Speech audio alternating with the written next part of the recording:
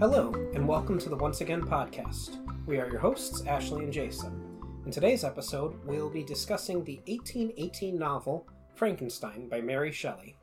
This was originally planned to be in celebration of the spooky season, but due to unforeseen circumstances, we are now recording it for National Novel Writing Month.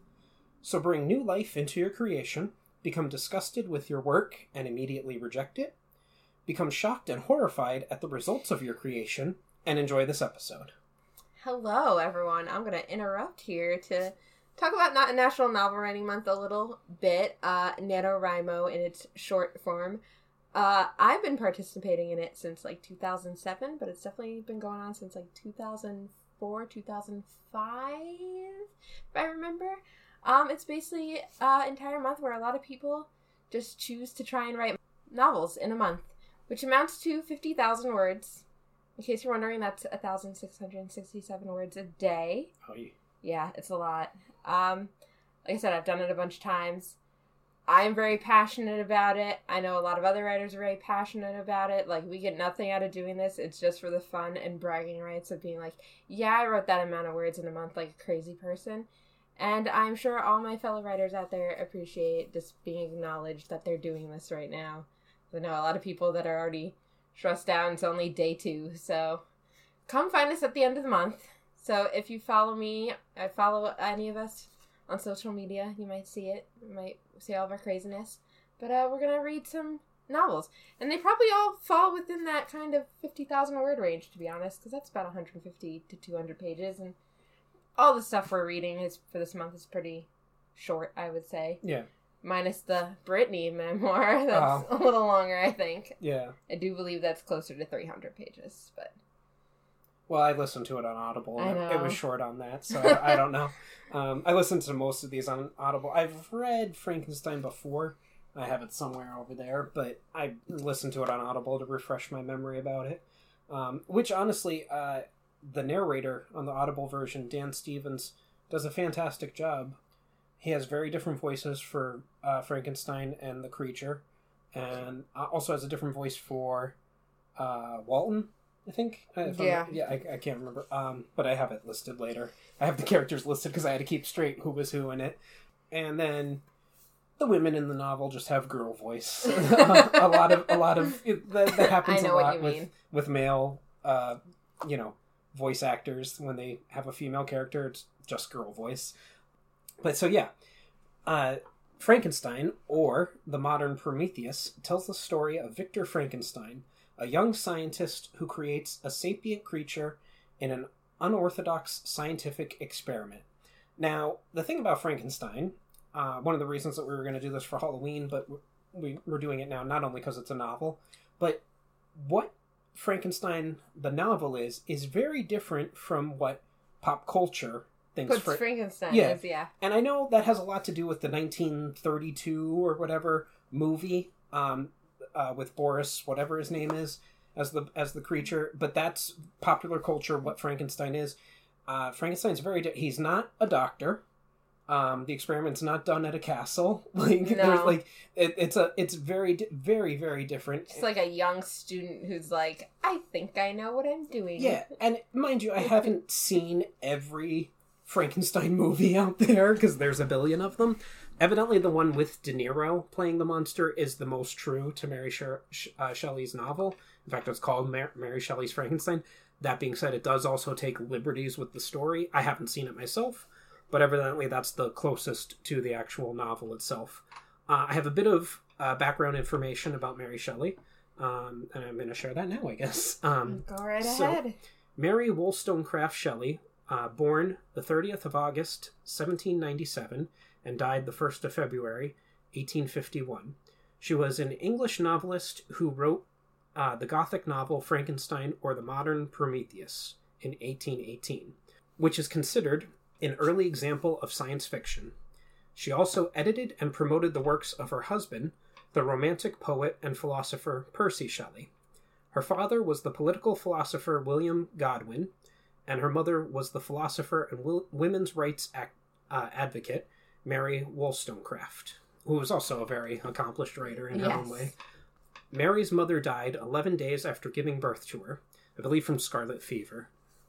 She was raised by her father, who provided her with a rich, if informal, education, encouraging her to adhere to his own anarchist political theories. When she was 4, her father married a neighbor, Mary Jane Claremont, with whom Mary came to have a troubled relationship with. And I'm sorry for all the Marys. It was just a very common name. A lot of Marys. Yeah.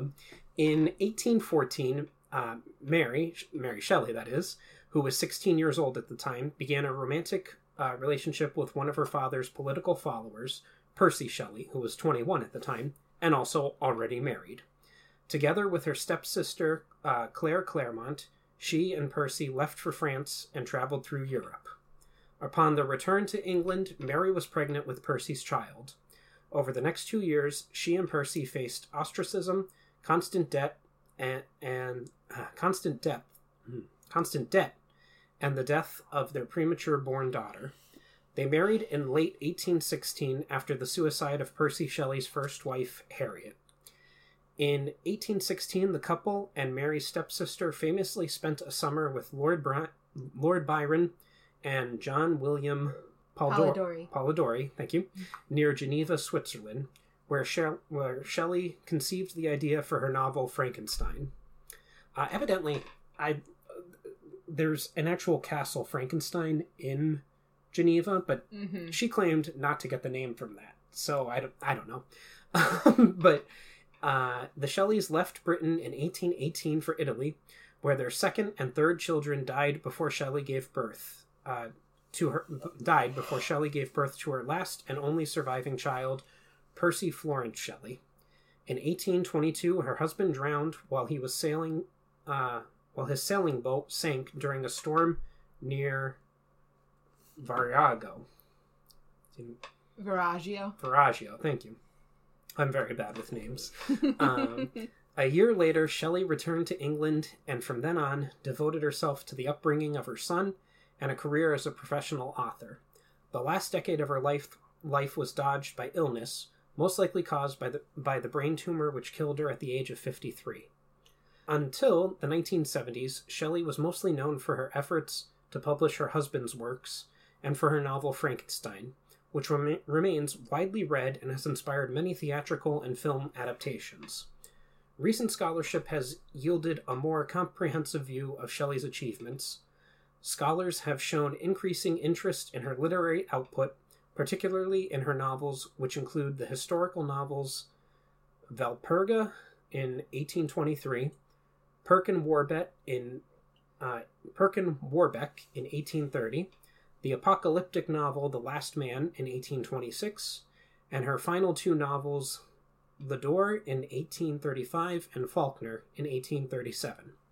Shelley's works often argue that cooperation and sympathy, particularly as practiced by women in the family, were the ways to reform civil society. This view was a direct challenge to the individualistic romantic ethos promoted by Percy Shelley and the Enlightenment political theories articulated by her father, William Godwin. You left out my favorite Mary Shelley fact, and I'm so You want me to... You know what I'm talking about. She lost her virginity to Percy Shelley on her mother's graveyard. Or on her mother's grave. Yeah. That's where the two of them used to meet in secret at her mother's grave, and that's where she lost her virginity to, on top of the grave. Yeah, it's very... Yes, it's very morbid. But that's something that comes up in the... Like, I have the themes of Frankenstein later on after the summary and everything like that.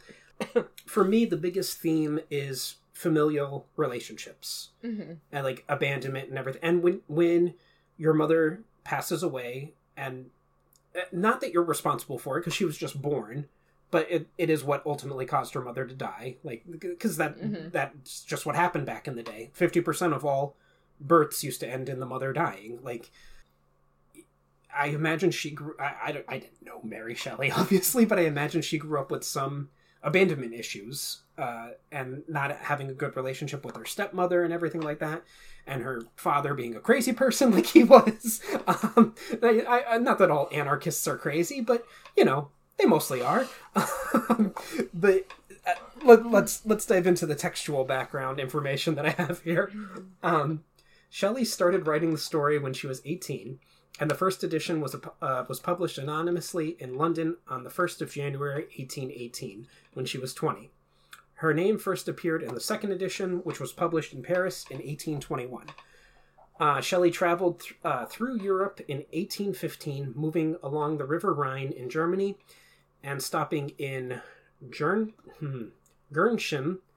17 kilometers for those of you who use the metric system, or 11 miles, like the correct way to use it in the away from Frankenstein Castle, where 2 centuries before, an alchemist had engaged in experiments.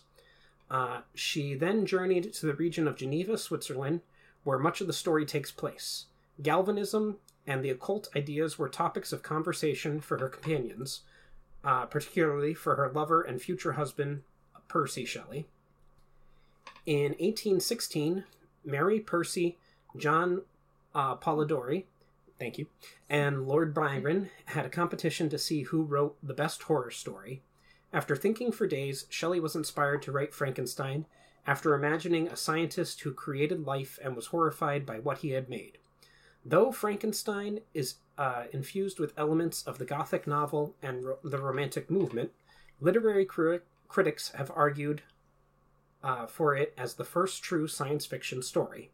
In contrast to previous stories with fantastical elements resembling those of later science fiction, the central character makes a deliberate decision and turns to modern experiment in the laboratory to achieve his fantastic results.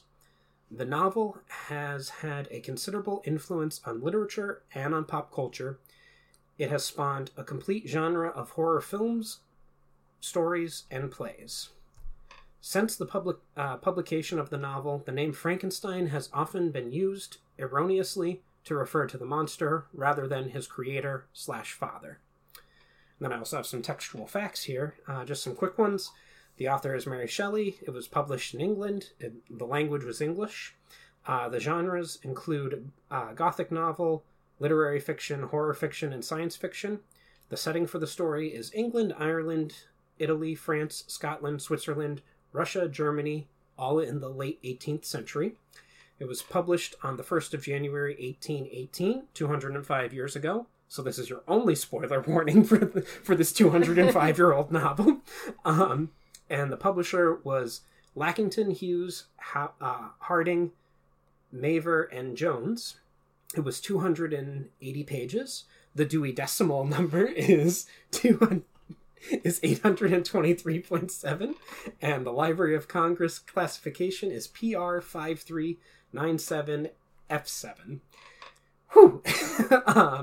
And as I mentioned before, the Audible audiobook is narrated by Dan Stevens and has a length of 8 hours and 35 minutes. So, let's dive into the story. We start off with Captain Walton, and he's the narrator of the first 2 chapters, I believe. And he's setting up that he wants to be a writer, but he's not clever enough. It's one of those ways that writers at this time period... Yes, and he's also, setting up, I'm reading to my sister. Yes. And he's setting up... It's very much a story within a story that we're hearing. Epistomal? Yes. A series of letters. Yes, story. epistolary. Yeah. That is what they call it. Yes, thank you. I couldn't think of what it was called. It's right here. It's a epistolary form. Yeah, but you knew it right off the top of your head. It's a very common form around this time. Yeah. I mean... Dracula's the same way. Yes. Yeah. A lot of Gothic novels are like that. Mm-hmm. And it's also a way for the writer... This is great, but it's a way for the writer to say, hey, I'm not that great of a writer. Here's why. It's through this character's voice, blah, blah, blah. So if you have... But the narration shifts, and while these 2 opening chapters might be written, not poorly, but more common language, Frankenstein uses fancy language when it shifts to him. Mm-hmm. And then the creature uses even fancier language when it shifts to him, narrating the story. Also, what I will say, straight off the bat, this book is so gay, and I did not know that, and I was just reading the whole thing. What, the whole looking for a companion thing? Yes! Is that what you're referring to? Yes! Everybody looking for their other males looking for their male companions. Yeah. Their bestest buddies, if you will. And I'm like... I've heard people say this is very, like, gay coded, and I'm like, is this coded? I don't know what you're talking about. This Walton character who wanted to be a writer but isn't that clever, so he decides to sail on a ship with a bunch of other men and look for a companion. Yes, where he's lamenting to his sister, like, I need someone, but he doesn't need a female, he just needs a male companion. Yes, yeah. I have more to say later on the gay agenda. There's a lot of it here. Great for it, let me tell you. That's probably because, I'm pretty sure Percy Shelley was probably also a little swinging both ways. I think so. I couldn't remember if this is true, but I didn't look into it. But I think him and Mary Shelley, today we would just call them swingers. Yes. I think that's one of the reasons why her stepsister also came with them on their trip throughout Europe. Probably. If I remember correctly, yes. Yeah. Like, so, a lot of those romantic era poets, very free love. Yeah. Both ways. Yeah. Preferred male company. They had wife. It's a lot of. They had upside down pineapples outside their house. Yeah, there was a lot of upside down pineapples in that time. Yeah.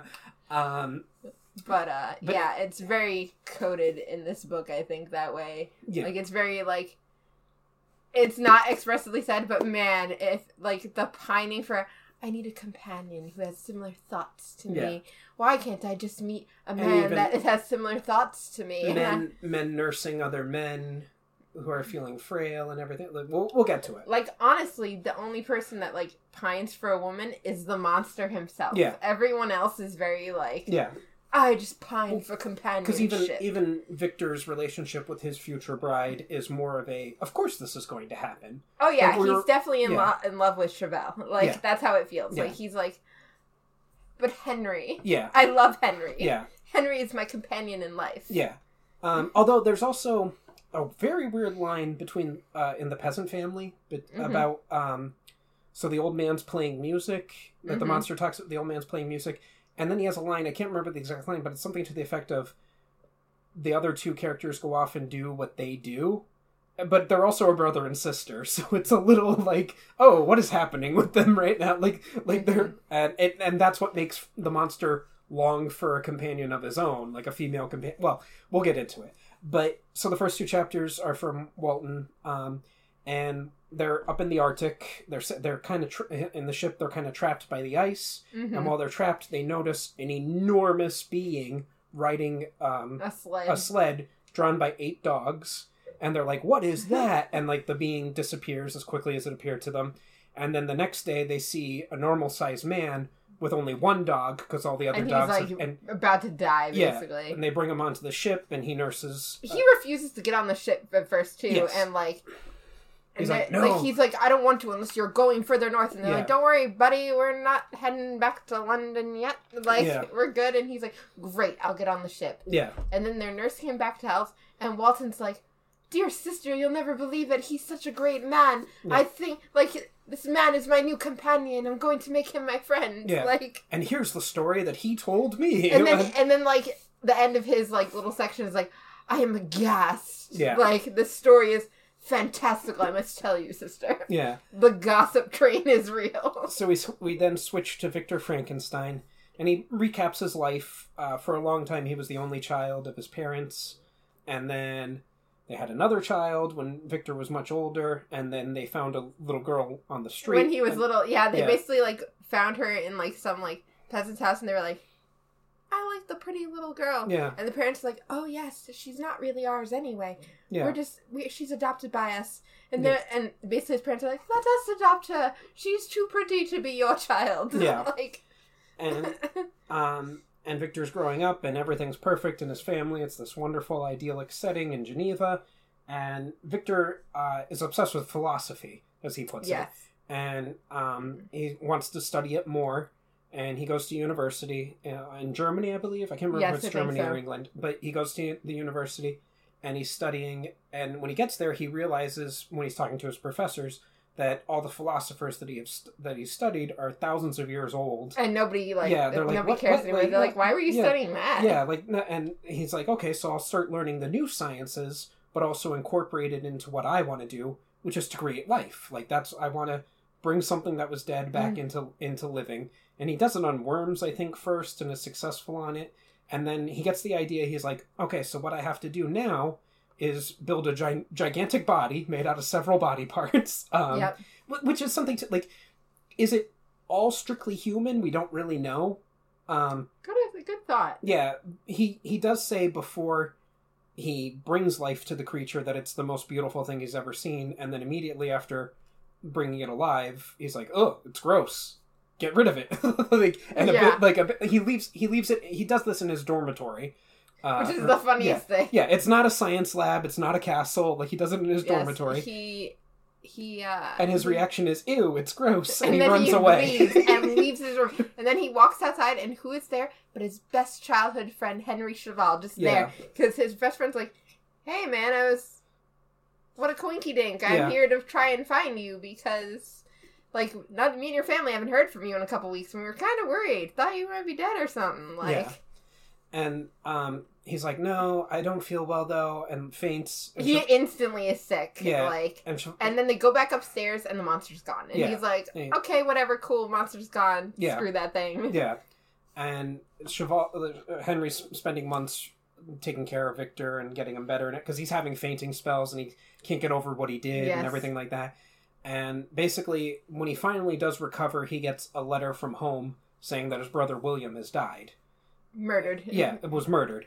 And he's like, oh no, that's awful. I have to go back home. And, like, when he gets back home, he sees that the monster's in the woods.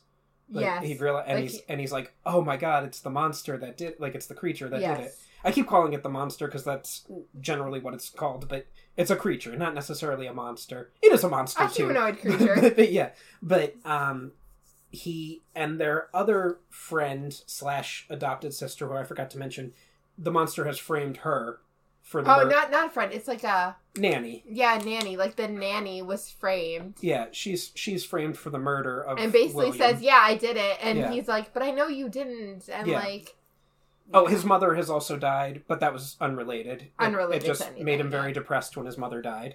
And so eventually, I'm trying to remember how the events proceed, but Victor confronts the monster.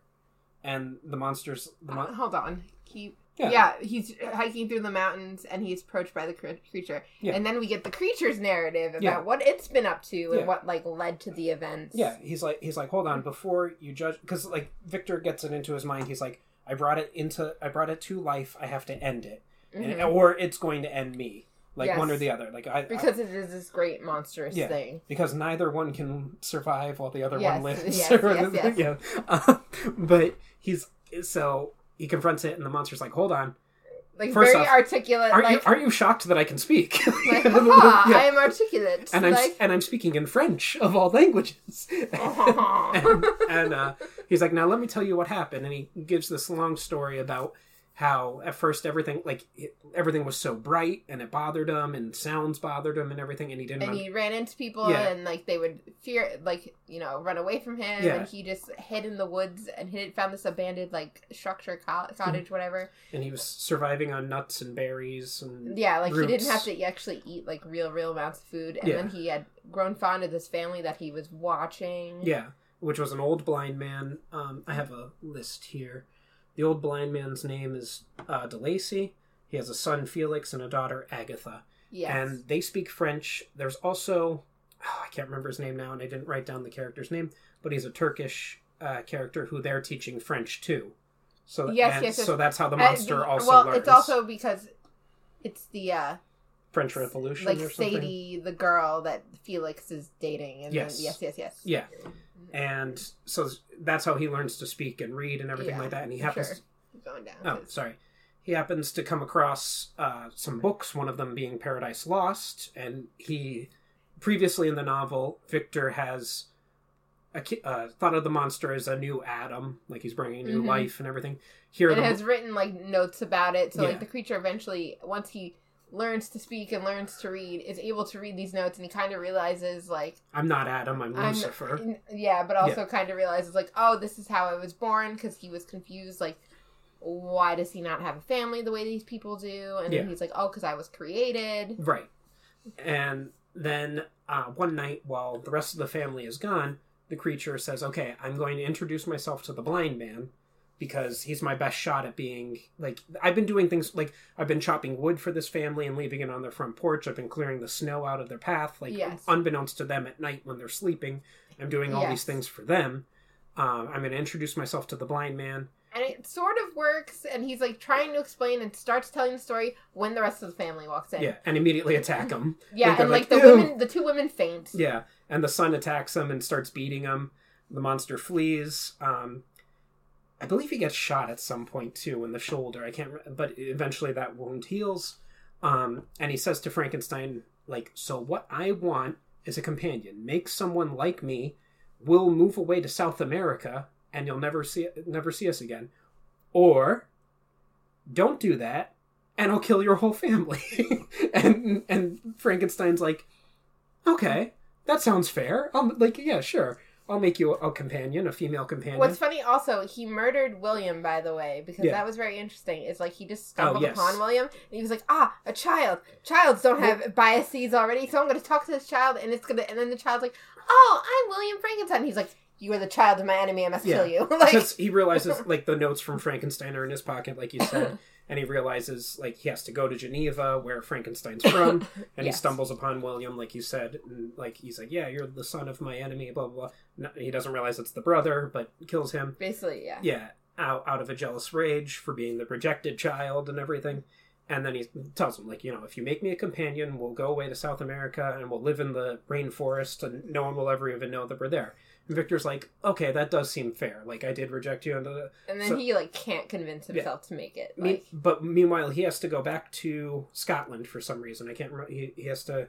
He's going back to Europe, and he knows the monster is going to follow him while he's on this trip. Sure, like, he promised Chevelle to, like, introduce him to people. So I think he was traveling with Chevelle. In that very gay-coded, those two are hanging out and having so much fun together. And you're like, isn't he engaged to Elizabeth and should be elsewhere? And shouldn't he be making a monster bride? Like, what are we doing here, Victor? In the Scottish Highlands is where he builds the bride, and right before he's about to bring it to life, he goes, what am I doing? Like, he's like, I already made one of these things, and he killed a member of my family, is responsible for the death of that person's nanny. Like, I don't know what and what if the two of them can breed together and breed a whole army of monsters? And so he destroys the female companion. And obviously the monster was following and shows up, and he's like, hey! And he's like, hey, you can't do that. You need to finish what you started. Yeah. And Victor's pretty much like, no. And he's like, well, then I will be with you on your wedding night. I will make your life a living hell, basically. Yes. And Victor's just like, whatever, man. Yeah. Bring it on, I guess. Passes out again, I think. Yeah. And when he the next day he gets in a boat and is sailing for he wants to sail from Scotland to England, but passes out in the boat as well, and ends up in Ireland, where Chevelle was. Yes. And he arrives. And he arrives, and a magistrate takes him in, and we find out that the monster has already killed Chevelle. And framed Frankenstein for it. But then Victor's father shows up and reveals that Victor was here when Chevelle died, and blah, blah, blah, so he couldn't have been the one that killed him. And then they see the monster, too, and, like, Victor points out the monster at one point. Yeah. And then goes back to Geneva, if I'm remembering correctly. Is about to marry Elizabeth. Well, they do get married, because in the book it's very specifically stated, like, his wife. So, they do get married after his dad is very, like, you guys need to marry each other. Yeah. Right? And his dad keeps being like, there's nobody else, right? Yeah. And I'm like, there is somebody else. Their name is Chevelle, but... Well, not anymore. Not anymore, but, like, early on when he was still alive. Like, now that my boyfriend's dead, I guess I will marry Elizabeth. I guess I will marry Elizabeth. but that's how it felt. Yeah. So they get married, and the monster shows up on the wedding night and kills Elizabeth. And then Victor's father, from the shock of Elizabeth dying, also dies. Like, yes. And then that's where Victor's like, oh, I swear I'm going to kill the monster.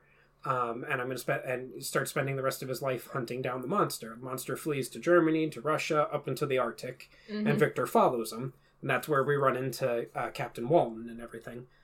And on the ship, Victor eventually dies. Like, he succumbs to hypothermia or whatever it is. He eventually dies from exhaustion, maybe, whatever it is. And Walton's upset about this, and that night the monster shows up on the ship lamenting over the body of Victor. Yes. And he's like, I can't, like, I didn't expect this to happen. I'm so sorry that this happened. I knew that it was either going to be him or me, but I never actually thought that it would happen, blah, blah, blah. All right, I'm going to take his body and bury it in the snow, and then I'm going to light myself on fire and kill myself. Like, pretty much what the monster says, and takes Victor's body, and that's kind of how it concludes, is like, Walton, I said Chevelle, but Walton just watching the monster go off, and, like, that's pretty much how it ends. Yeah, Walton watches as the creature drifts away on an ice raft, never to be seen again. So we don't know if the creature actually kills itself or not, but presumably it does, because he's very much like his father. But yeah, it's a very great novel. We summed it up very quickly, but it's a great novel. There's a lot of themes here. I feel like if we did every single section, we'd be here for like 2 hours talking about a book. Easily. One of the themes is dangerous knowledge. Obviously, very clear. Frankenstein was pursuing things that he shouldn't have done. Sublime. And how many people tell him, like, oh, why are you reading about those philosophers? Like, why are you studying that? Yeah. Like, Sublime nature, that I said Victor's early life in Geneva, and even the monster living in that idealistic situation with the family and everything. Yeah. Monstrosity, obviously a very big theme. Secrecy, very big theme.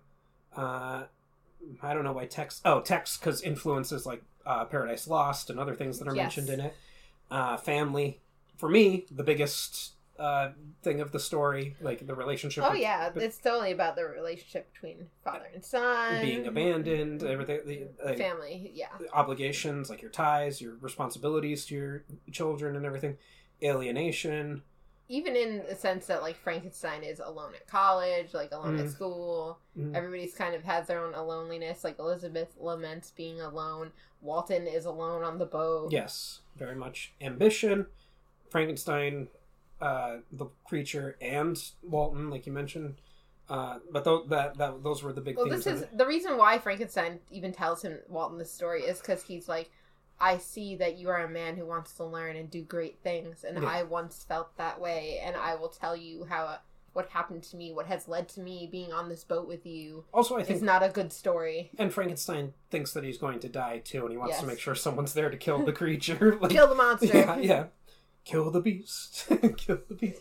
But you wanted to talk more about the queer coding, or no? I mean, I think I mentioned it a lot enough. All right. It's definitely there, and like I said, I've definitely heard that a lot before. And again, I didn't realize this book was told from the perspective of a seaman. Like, didn't realize that was a thing. Like, the Walton character, pleasantly surprised by his existence. Mm-hmm. Is there anything else you'd like to discuss about it? I don't know. I'm trying to think. I think it's interesting. I think it's interesting that it was written as basically Lord Byron being like, I'm challenging everybody to write a book. Yeah. He was challenging them to write, and I'm challenging all of you to join National NaNoWriMo Month. There you go. It's all the same. We're circling back around to it. All right. Well, perfect book to start out. Lady Byron, thank you for that challenge. Oh, don't call me Lady Byron. I don't want to be that madman. I don't want to be any of those romantic era poets. They're all crazy. You're not wrong. I'll stick to my own brand of crazy. I think if you haven't read this novel, you should check it out. It is very different from any of the Frankenstein movies that are out there, and very different from there's no mention of bolts in his neck. There's no lightning although he does have a brief line about electricity or something like that. I can't remember exactly how it was said, but there's no Igor or Igor if you're watching Young Frankenstein. It's very different from what in the pop culture we think of when we think of Frankenstein. I wonder why those choices were originally chosen. You know what I mean? Like, what led to those decisions being made? My best guess would be in the 1930s when they made that Boris Karloff, whatever the hell his name was, film. Mm-hmm. They already had a castle set. Okay. And so they, like, my best guess would be they had the sets for and they just wrote the movie around that. Fair. Yeah. I don't know that for a fact, but that would be my guess. And maybe at some point we'll check out the one that stars De Niro as the creature. Maybe it is accurate to the book. We'll have to see. Online it said it was the most accurate to the book, so... although I can't... I'm trying to picture De Niro as the creature. Right? I'm just... Hey, Doc Frankenstein, look at me. I'm talking to you. That's what I'm hearing in my head. It's probably, not that, but that's what I'm thinking. But yeah, Mary Shelley, very messed up life, wrote a great novel out of it. I guess several other novels. I don't know. I know, what is the other short one that she wrote that's obviously the... I can't think of it now. There's Go back up. No. It's a short story. Okay. It's like My Immortal Mortal. Or Yes, something. I think I know what you're talking about. Yeah, and it's got similar themes to Frankenstein. Mm-hmm. This has been this week's episode of the Once Again podcast. Although I might do 2 episodes this week. We'll have to see. Any questions, comments, or critiques can be addressed to our Gmail, onceagainpod@gmail.com. Follow us on X, Instagram, and Threads at onceagainpod. Thank you and have a wonderful day. And remember, we will entertain you. We will always entertain you.